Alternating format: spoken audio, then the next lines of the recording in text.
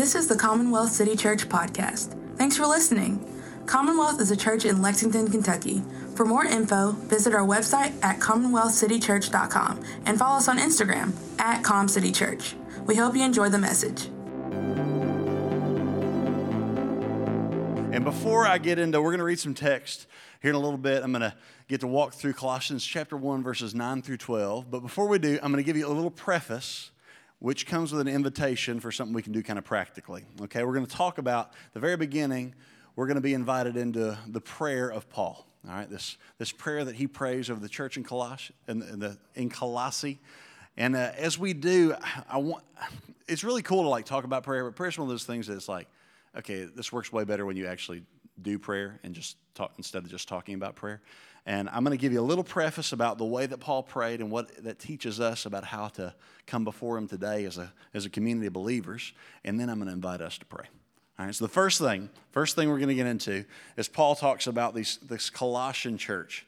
There's like a level of love and a depth of affection that he has for these people that he's praying for that like we miss when we just read it, especially in little sections the way that we do, which I love. I love going verse by verse through God's word. But do you realize the book of Colossians wasn't written for us to like pick out nuggets, you know? It was written as a letter to a specific group of people, to this church in Colossae. And like when Paul's writing, you know, we think about it like, we read this now 2,000 years later, and we see like these amazing things. Like we're about to get into chapter 1, verse 15 through 23, one of the early hymns of the early church, where they just celebrate who Jesus is. It's beautiful. But this was written to a living room, basically. Okay, there would have been like a living room full of people. And Paul, when he's writing this letter to be read in a living room, like he even would have known like where people sat. Okay, you know what I'm talking about? Like I remember we played in Commonwealth about 3.5 years ago, and I'm not lying, it was probably 3 weeks in that people already had their assigned seats. You know what I'm talking about?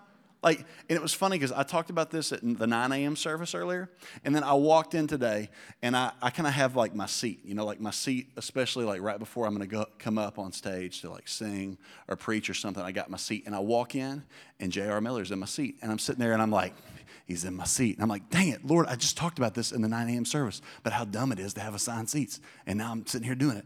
But like this is the way it would have been for the church in Colossae. They knew, like, oh, yeah, he's going to sit over there in the corner, and his family's over here. And when Paul's writing to this church, he's not just writing, whoa, here we go, a little boomy.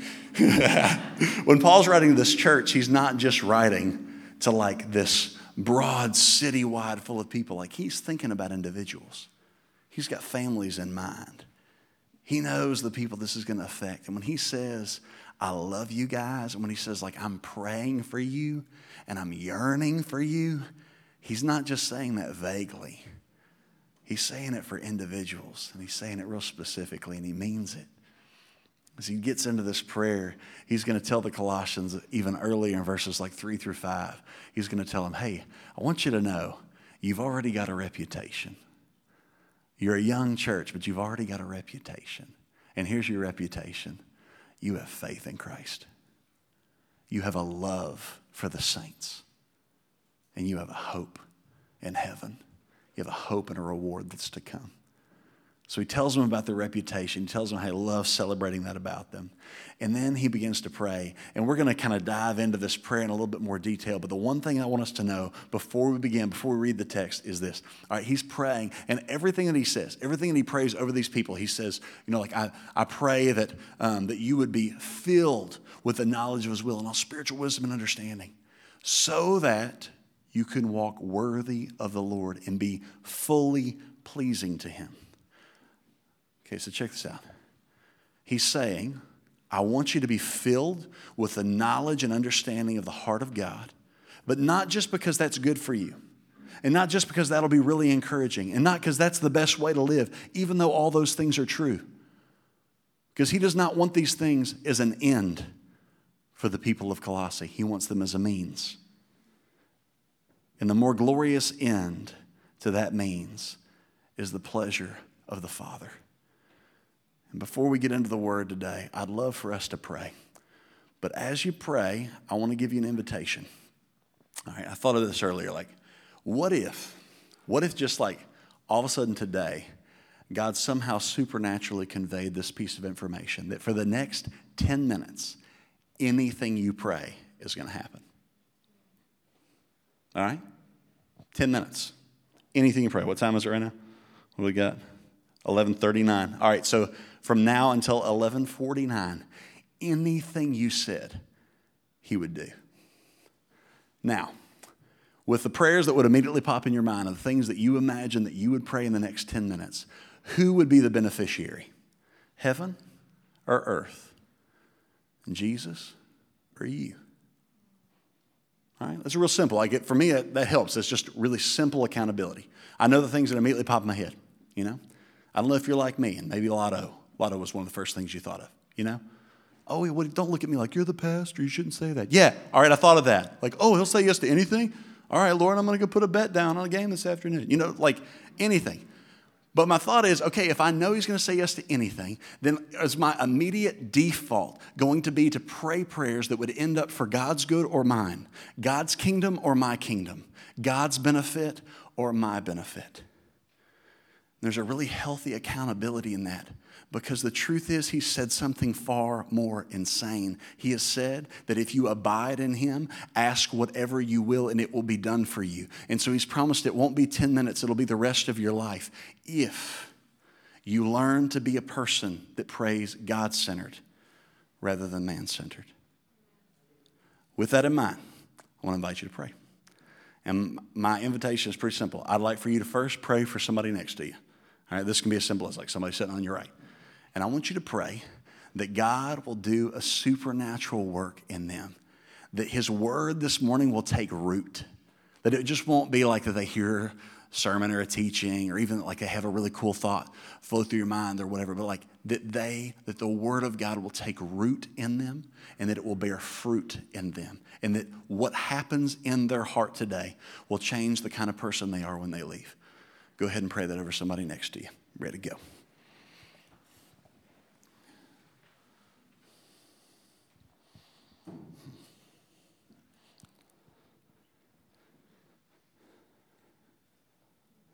And Jesus, even as people are praying this over their neighbors, I'm going to pray it right now too. Even, Father, I'll go ahead and pick the people online. Anybody watching on YouTube Sunday morning or later on the week or whenever that is. And I just pray, Lord, I can't imagine that's a prayer that you want to say no to, that you will do a work in people listening to the teaching of your word, not because it's like me doing the teaching or something, but like that you will just do a work in them that makes it impossible for them to stay the same.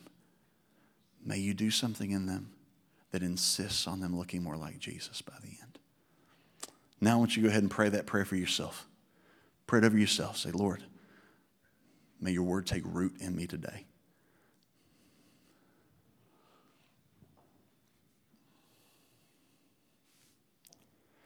Lord, I lean in right now to being a man that wants to change. For real. Lord, even that was that first thing, that the first thesis of the 95 thesis that Luther nailed to the Wittenberg door, Lord, that the Christian life is meant to be a life of ongoing, nonstop repentance. And so, Lord, I just say yes. I say yes to all the things that you've got for me. To flee the things that aren't not just the sin, but like anything, Father, that would keep me from the best that you have in mind. I pray it for all of us. Now, if you would, I really do not, this is going to sound like a selfish prayer, but I mean it God-centered. Would you pray over me? Just that like as I teach, that I will get out of the way and that I will find a way. I mean, it would be awesome if at like 12:10, it was like I just snapped out of it. Suddenly I was like, whoa, what the heck just happened? The Lord just spoke through me, you know? But just ask the Lord to do in me what would be impossible for me to do without him.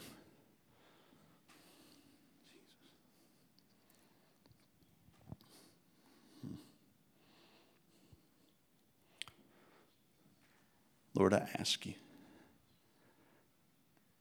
Lord, I want to know.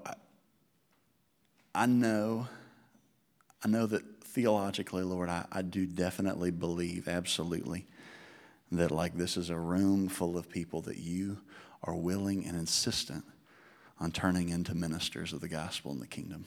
That like your idea was never for one dude to get up and share what God taught him during the week to a room full of people that would just listen, be encouraged or entertained or something, and then leave. Lord, I know your intention would be that what you do in here would literally change that city out there. I believe that, Lord. I can't imagine from what I know about your heart that you have left room for us to leave a gathering like this, walk out into a city like Lexington, and be allowed to have the assumption that this city would be the same by the end of the week. But Lord, I don't have words or eloquence or any of that stuff. I don't have that in me, but you do. So Holy Spirit, speak a second sermon that is far more profound than the one that people are going to hear out of this mic. And speak to the hearts of people and say the things that we most need to hear, me included. And may I not be distracted by my own sermon, Lord, if there's some things that I need to hear from your heart. And may we lean into you. And may we say yes to you, the most dangerous and glorious thing that a human could ever say. To say yes to your will. In your name, amen. Would you guys be willing, really quick, to stand? We're going to read this passage. I'll let you sit right back down. We'll dive in. Colossians chapter 1, verses 9 through 12. And so, from the day we heard, we have not ceased to pray for you, asking that you may be filled with the knowledge of his will and all spiritual wisdom and understanding, so as to walk in a manner worthy of the Lord, fully pleasing to him, bearing fruit in every good work and increasing in the knowledge of God. May you be strengthened with all power, according to his glorious might, for all endurance and patience with joy, giving thanks to the Father who has qualified you to share in the inheritance of the saints in light. Amen. You guys may be seated. All right, the sermon. We're going to talk about, I'm just calling it like the impossible ask. The impossible ask. And what I mean to say is that I think Paul may have prayed a far-fetched prayer. Okay? I don't think that the things he says in here are actually possible. Now, it's quickly getting into the realms of heresy. Let me correct that really quickly. Because what I'm saying is Paul is asking God to do a thing in the Colossian people that they cannot possibly do. They can't possibly attain. All right, I'm going to read you something. All right, you'll probably know what this is pretty quickly as I read it. I'm not going to read you the whole thing. I'll just give you some of the bright spots. This is something that I said about 4.5 years ago. I said, I, Kurt, choose you, Lauren, to be my wife. I'll do my best to love you the way Jesus loves his bride, the church. I'll encourage you daily. Said things like, I'll pray for you, I'll listen to you, I respect you as a woman. Near the end of our vows, I said, I will forgive you, I will apologize to you, I'll lead you with humility. I will die to my wants and desires. I will not settle for anything other than God's best for us. That was the wedding vows that I made to my wife on October 1st, 2016. All right, remembered the date, did it? Yes. And you know what I did that day? You know what I did? You think I'm going to say something really romantic and spiritual, but I'm not. I just lied in public. That's what I did. I lied in front of God and all those witnesses. Because you know what I've not unconditionally done? I've not done all those things. I haven't kept them all. But I realized and I recognized on that day as I made that declaration to my wife in front of a lot of people that love us and I trust will continue to pray for us, recognizing that the Father was watching and listening and hanging on my every word, I made this commitment because what I was saying was not, Lord, I can do this in my own power. I lied in public because I recognized that the only shot I had of beginning to be a man who could lean into keeping these kind of promises was if God did a thing in me that I could not do in myself. And as Paul prays for the Colossian people here, he's going to say some crazy things. All right, the first thing he says in here, he says, I want you to live in such a way that you are worthy of the Lord. All right, now, here's the deal. If you go back through biblical history and you take note of all the times that God appears down on earth and that people recognize his presence, there's always one conclusion they come to, and it's declarations of their unworthiness. You know what I'm saying? Like Peter recognizes who Jesus is. He's like, get away from me. Get away from me. I can't even be in your presence. Isaiah says the same thing. When he gets to see the presence and the glory of God, he's like, hey, I'm unclean. I don't deserve this. I can't be around you. I'm unworthy. And then Paul would have the audacity to say, I am praying that you would be worthy of the Lord. Is there a disagreement here? No. We'll talk about why here in a bit.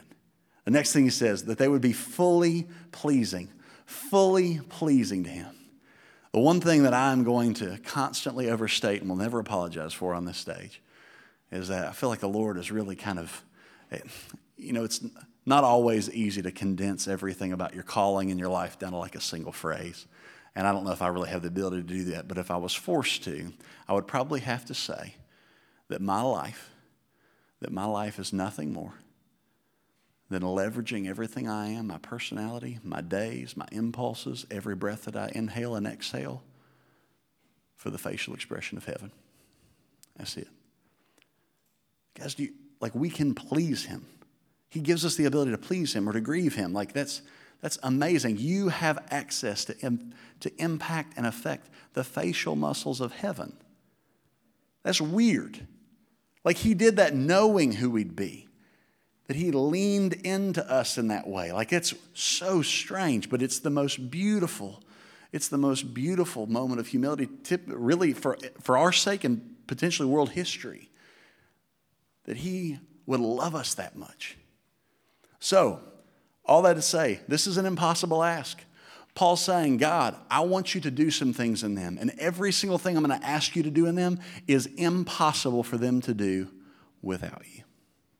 So, the obvious conclusion is everything that we're about to read, everything that we're going to be invited to pray, everything that we're going to learn this morning is really just us learning to say, God, all the things that I want to do in my life, everything I want to accomplish, everything worth accomplishing is impossible without you.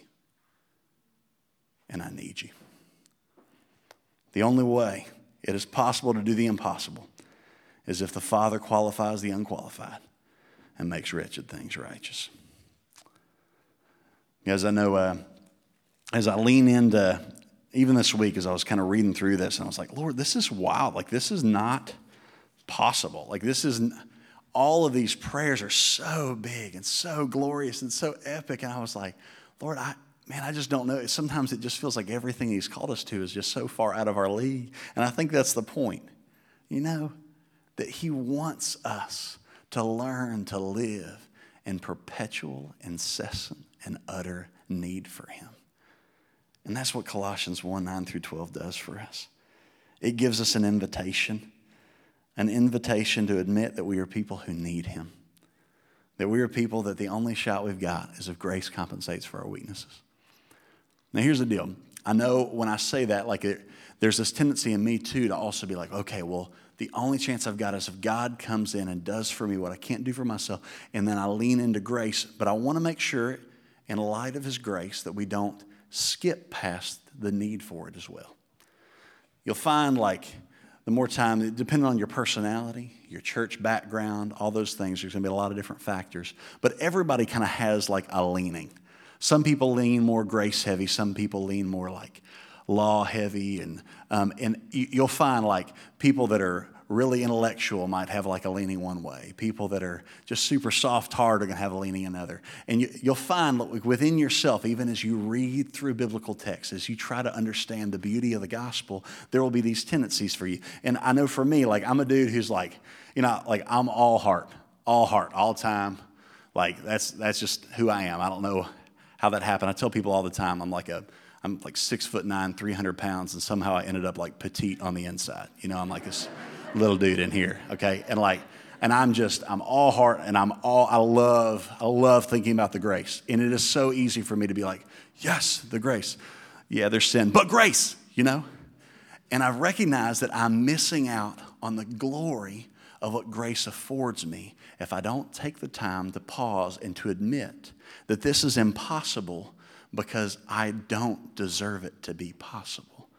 That God doing things in me, making me a man who can be counted as worthy of the Lord. Not worthy of heaven, not worthy of grace, like worthy of the Lord. Worthy, deserving to be a man inhabited by the Spirit and presence of God, worthy to approach the throne of grace with confidence. That only has its full effect when I admit that I am a wretched, wretched man without him. Spurgeon says this. I love this. Charles Spurgeon is an amazing man like in church history. If you ever want just like to find a really cool quote, I feel like Spurgeon can be frustrating if you're a preacher, because I'll try to say something in 40 minutes and then I'll go look up a Spurgeon quote later and he will say in like 25 words what I unsuccessfully attempted to say in 40 minutes, and he's awesome. So here's what he says. Small sins require small saviors. And my commissioning to you is, guys, at all costs, you must protect yourself from developing a small view of God and a small view of the gospel at all costs, no matter what it takes. You have to protect yourself from that. And that leads us into the dichotomy. All right, so some of us are grace heavy. Some of us are going to be more law heavy. Where do you fall? How do you kind of maneuver in that if we're going to be people that are trying to pursue the heart of God? It's to always realize that you are worse than you assume, which means that his grace is greater than you're assuming. So never downplay your lack of deserving, but also please never overlook how beautiful the things that he now declares over you are. And so that invites us to read this backwards. All right?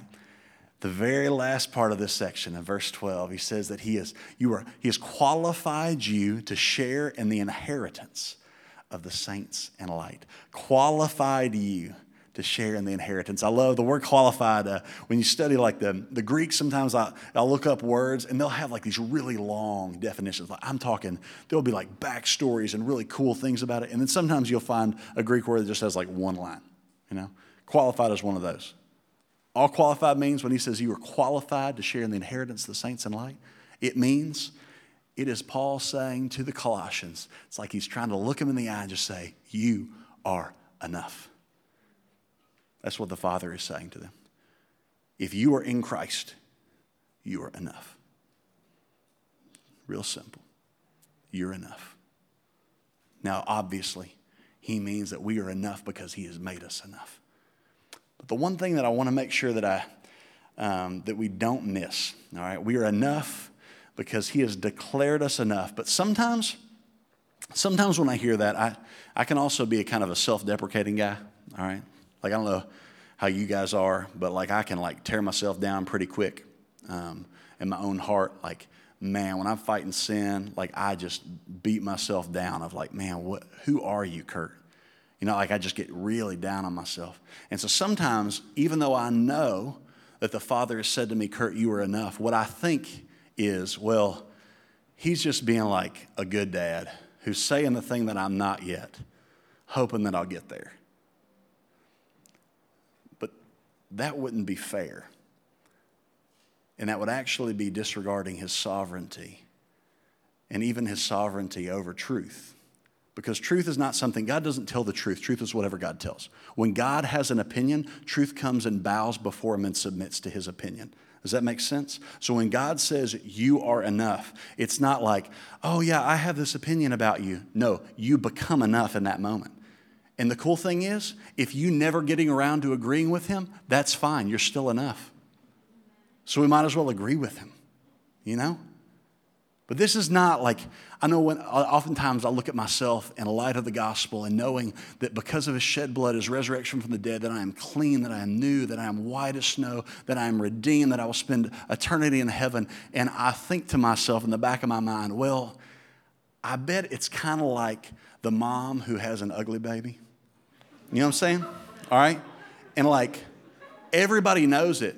But she doesn't. She thinks it's adorable. And it's like, no, it's an ugly baby. But none of her friends will tell her. Maybe you're that friend that will. Kudos to you. I could never do that. I'll just say it behind their back, But anyway, but like this is not God looking at you and being like, all right, well, I'm the dad, so I have to say it's cute. No, like the moment he says it, you're no longer the ugly baby, all right? You're not them, you're not him, you're not her anymore. Like you are what he says you are. I remember one of my best buds, a guy named Daniel Moore. He was like one of my first friends who had a child. And he had this little girl, and she's super, super sweet. And he thought she was like, if you heard him talk, you'd have been like, dang, that's like an 8-month-old Einstein, because of how intelligent he thought she was. Because she made a sound. It was the sound buh. Okay, buh. Everybody say it with me. Say buh. All right. So if Daniel heard you say that, he would immediately assume, oh, you know the entirety of the English language. Okay, so like the first time, I remember she saw a bug and she said, buh. And I said, that makes sense. Bug starts with buh. And then she saw a flower and she said, buh. And she said flower. I said, Daniel, there's no buh in flower. I don't know a lot about spelling, but I know there's not a buh in flower. And then finally after he's like, buh, she said the Gettysburg Address. She memorized the whole thing. Like, no, bro. No, she didn't. She didn't. But that's not the way the Father is with you. All right? That's not the way he is with you. He is not some misinformed, just super excited dad who just sees the best in you despite who you really are. No. When he says these things about you, he does more than just assume it about you from a distance. He then, by salvation, puts his Spirit inside of you. That is not just a presence, and he's not just the power of God. He's also known as the sanctifier. Which means, guys, you are not just saved by grace and grow by works. You're saved by grace, you grow by grace, you finish by grace, and anything else that those three categories do not cover is by grace. It's all him. And it's why Paul can pray impossible prayers, because he knows. He knows that when he's praying impossible prayers, he's not just talking to a God who's capable of potentially, on occasion, in special circumstances, doing impossible things. He's talking to a God who unconditionally does immeasurably more than you could dare to ask or think. Unconditionally. Every time. And so, what does that mean for us?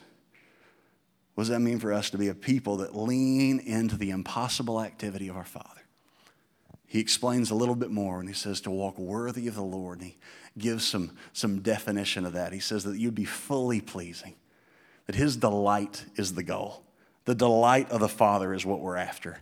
That's the goal, the facial expression of heaven. Bearing fruit in every good work. I love in John chapter 15 is what I always think of when I'm thinking of fruit bearing. And John 15 is this, I am the vine, you are the branches. He who abides in me, he it is that, where is it? Whoever abides in me and I in him, he it is that bears much fruit. For apart from me, you can do nothing. If anyone doesn't abide in me, he's thrown away like a branch that withers, and the branches are gathered, thrown into the fire, and burned.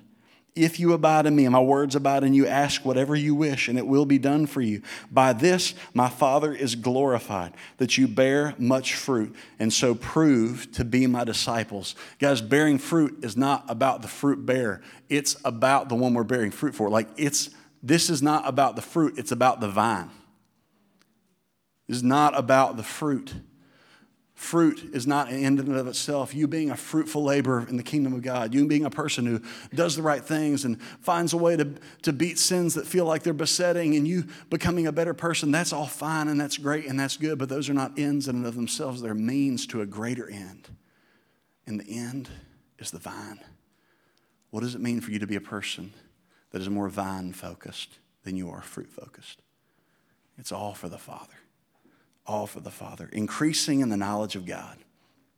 I put in the bottom here up on the screen, it says, to know who he is more than how he is. I remember I was in a theology class a couple of years ago, and we were talking about some different heresies. And the guy who was teaching was really, really smart. Had his doctorate from Scotland or something. And he was coming in. There was a small class, 5 of us in there. And so it wasn't like you could, if the conversation just got over my head, I couldn't just detach. There's only 5 people, So he's constantly like, Kurt, what do you think? Everybody in the room, what do you think? And I'm not saying that I'm a dense guy, all right? I'm not saying I'm some like dense big jock, but I'm definitely not an intellectual, all right? I fall somewhere in the spectrum, and I'm guessing that I'm probably closer to dense jock than I am to intellectual. And so when it comes to deep theological debates, I can hang for about 120 seconds. It's 2 minutes for those that don't know much about math, all right? 2 minutes. And then peace out. Peace out. Kurt is gone. I'm thinking of basketball statistics, at that point. And so when this happens and I'm forced into a setting where for like an hour I have to sit and talk about it, I'm like, just stressing out, twitching and stuff. So I got my computer out and everybody's like taking notes. And it looked like I was taking notes, but I was actually just praying. And my prayer, I think the very first line was, "Dear Jesus, I hate this." And I'm like taking these notes in class, my little prayer. And I'm like, I hate thinking like this because these guys are way smarter than me. And they were saying things that I knew were wrong, but they were saying them in a way that sounded right. And it was frustrating because I couldn't explain that. And so I was just like, Lord, I hate this. And all of a sudden I had this like whisper in my head, like, "Hey, Kurt, what's theology?" And I was like, well, theology is the study of God, right? I felt like I heard the Lord just whisper to me, "No, it's not. It's a study of me." And I was like, good one, But I realized, while simple and seemingly kind of playful, it's actually one of the most important distinctions I'm ever going to make in my life. Guys, you and I are sitting right now. We're sitting in a worship gathering on a state university, one of the largest campuses, in the Commonwealth of Kentucky. I guess, is UK the largest campus in Kentucky? It's definitely the best, regardless of the size. Let's be honest here. Come on. But we're sitting here on a campus at a state university in 2021 with access to information that the world could not have even imagined 20 years ago. So everybody who's been alive in all of human history up to 20 years ago, you're already ahead of. And then we're sitting here in the middle of the United States, in the middle of a university campus. Like if there was ever a crowd that was going to have to guard ourselves from making sure that our relationship with God did not become informational and remains relational, you and I are the target audience. You see that? Like you and I are walking in more danger of drifting into informational relationship with God than probably any other group of human beings that's had to walk this earth that have loved the Lord. And with that in mind, it is really, really important that you and I realize, because guys, theology is the study of God. That's what the word breaks down to mean. Theo, God. Ology, study of. It is the study of God. But for me, it is not. It is the study of Father. It's the study of friend. Study of my groom. It's the study of the one that I'm with every moment of every day. It's the study of the guy that I write songs with. The study of the one that I go to when I'm messing up and the one that I'm going to when I'm succeeding. It's a study of a lot more than just a deity. And I think in that difference lies the difference between heaven and hell. For real. There's a lot of people that are going to study about him. But guys, it's those of us who recognize the impossibility of becoming a people that walk worthy of him, that will get to really, really lean into what it means to know him. I want to know about God. I do. But that's a means to the end of knowing who he is, not trying to learn how he is. And I hope that's true of you too. To be strengthened with all power, because this is a borrowed power. The phrase strengthened with all power is really cool because y'all might have known this is like one of the most common Greek words that you use, that you've probably heard multiple times. You just hear it a little bit different. It's dunamos. And it's the word that in the 1800s when Dr. Nobel designed and invented dynamite, he found this word. All right, Nobel, which is ironic, the Nobel Peace Prizes. All right, he made a giant fortune in creating explosives, all right, with many factories that blew up, and then bequeathed his inheritance to start the Nobel Peace Prize. Kind of hilarious, all right? Y'all don't see the fun? I thought it was funny. Anyway, all right, so Dr. Nobel, He designs this dynamite, and he's trying to think, I want to find a way to describe dynamite. There's not a word. Explosives was taken, so he was like, what do I call it? I got to come up with a brand name. And so he went to the Greek language, the word that describes the power of God, divine authority, and he said, yeah, I'm going to borrow that, dunamos. Let's call it dynamite. In this phrase here, strengthened with all power, it actually means, this is the way it would read in Greek, that I want you, that Paul is praying for the Colossian people, and by default now praying for you, I pray that you would be dynamited with dynamite. That's what he says. I want you to have a borrowed power of divine magnitude, that when people watch your life, they see you live, they look and they say, I've got no explanation but one, divinity. No explanation makes sense for that man or that woman's life unless I believe in the realities of a God who interacts with humanity in such a way as to change them from the inside out. All endurance and patience with joy prays for him. We be people of unconditional rejoicing. Man, this is so wild that you and I have been freed. When he says unconditional rejoicing, he means it. Like, what sets the early church apart is their rejoicing in suffering. They rejoiced in suffering, and it didn't make any sense to the lost world. And they were like, what is wrong with these people? They rejoice even in their suffering. And now, guys, I realize this has been a time of tension, of anxiety this past year. The statistics are like through the roof. More anxiety, depression, suicidal thoughts and tendencies than there's ever been in this like whole COVID reality that we've been living in, especially here on this campus. But guys, what sets us apart as believers in Jesus is this. You've not just been freed, all right? It's not that you've been like freed from having to feel negative emotions. No, those are still going to be there. But what you've been freed from is this. You've been freed from the outside circumstances of your life telling you what your reality is. And you've been freed to live with internal realities defining who you are, despite what you feel.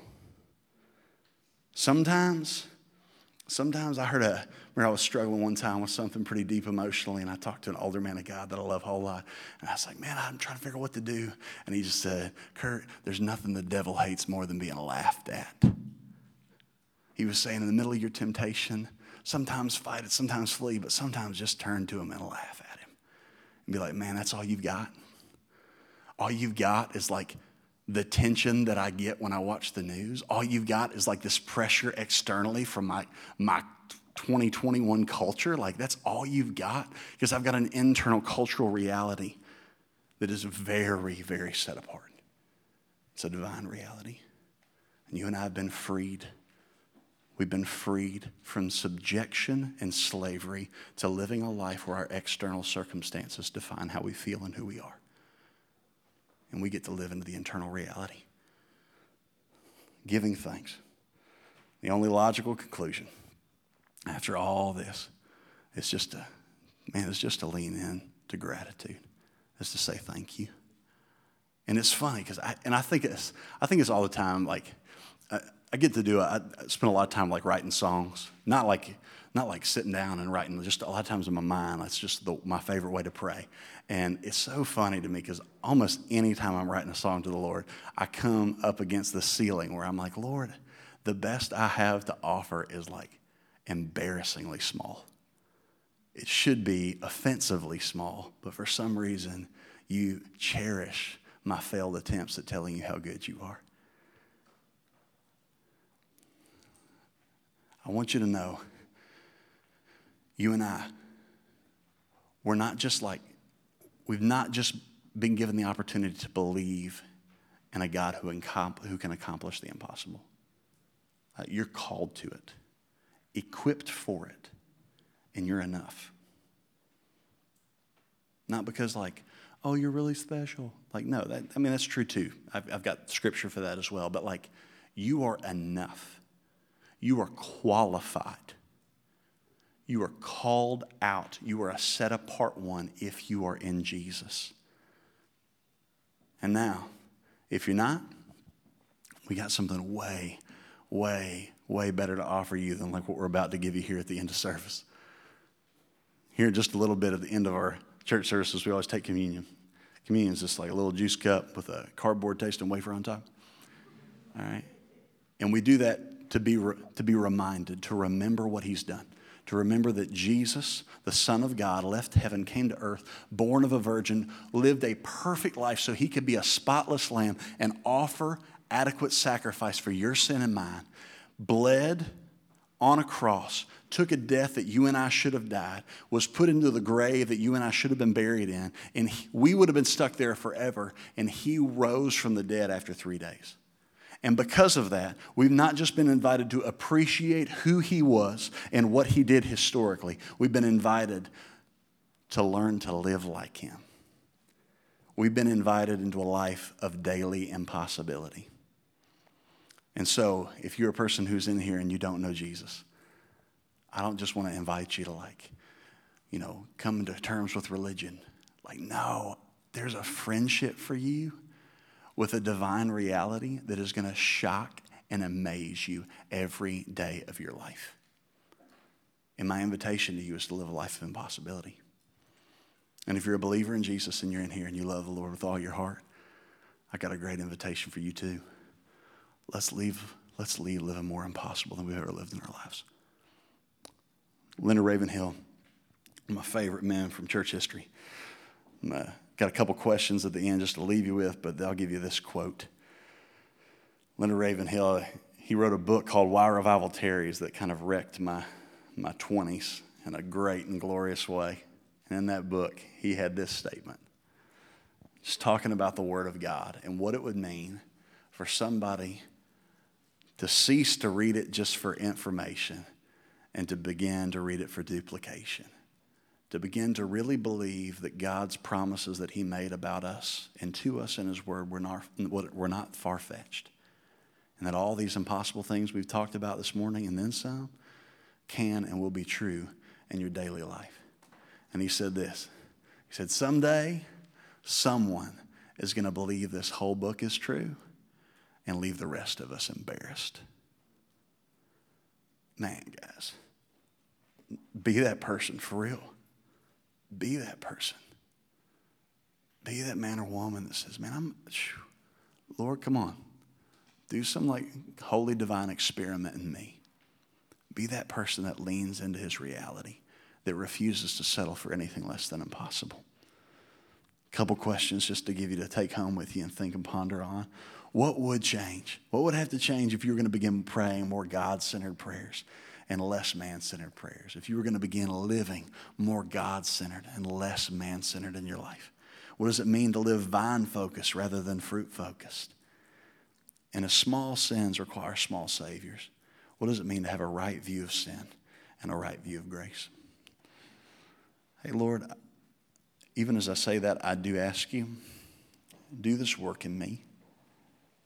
I don't want to be selfish, Lord. I want it for everybody in here. I want it for everybody hearing online. I want it for everybody who's never going to hear this. And I know you're doing the same work by the power of your Spirit in them too. But I want this, Lord. I want to be almost sick to my stomach at the thought of settling for anything less than the impossible that you redeemed me for. Not because it's a better way to live and because, oh man, I think it would be really cool and to have awesome testimonies and stories. I'd love that, Lord. But really, for your glory, for your fame, to the exaltation of the name of Jesus. So Lord, do this in us. And ultimately, I love it because what I'm asking you to do is something that I cannot do for myself and something that nobody in this room or at the sound of my voice can do without you doing a work in them. So Father, right now, just as a community, on behalf of a city and behalf of church and all those things, but more than anything, Lord, on behalf of being servants of your facial expression and lovers of your heart, we ask you, Father, don't let us settle for anything less than impossible. Love you. In your name.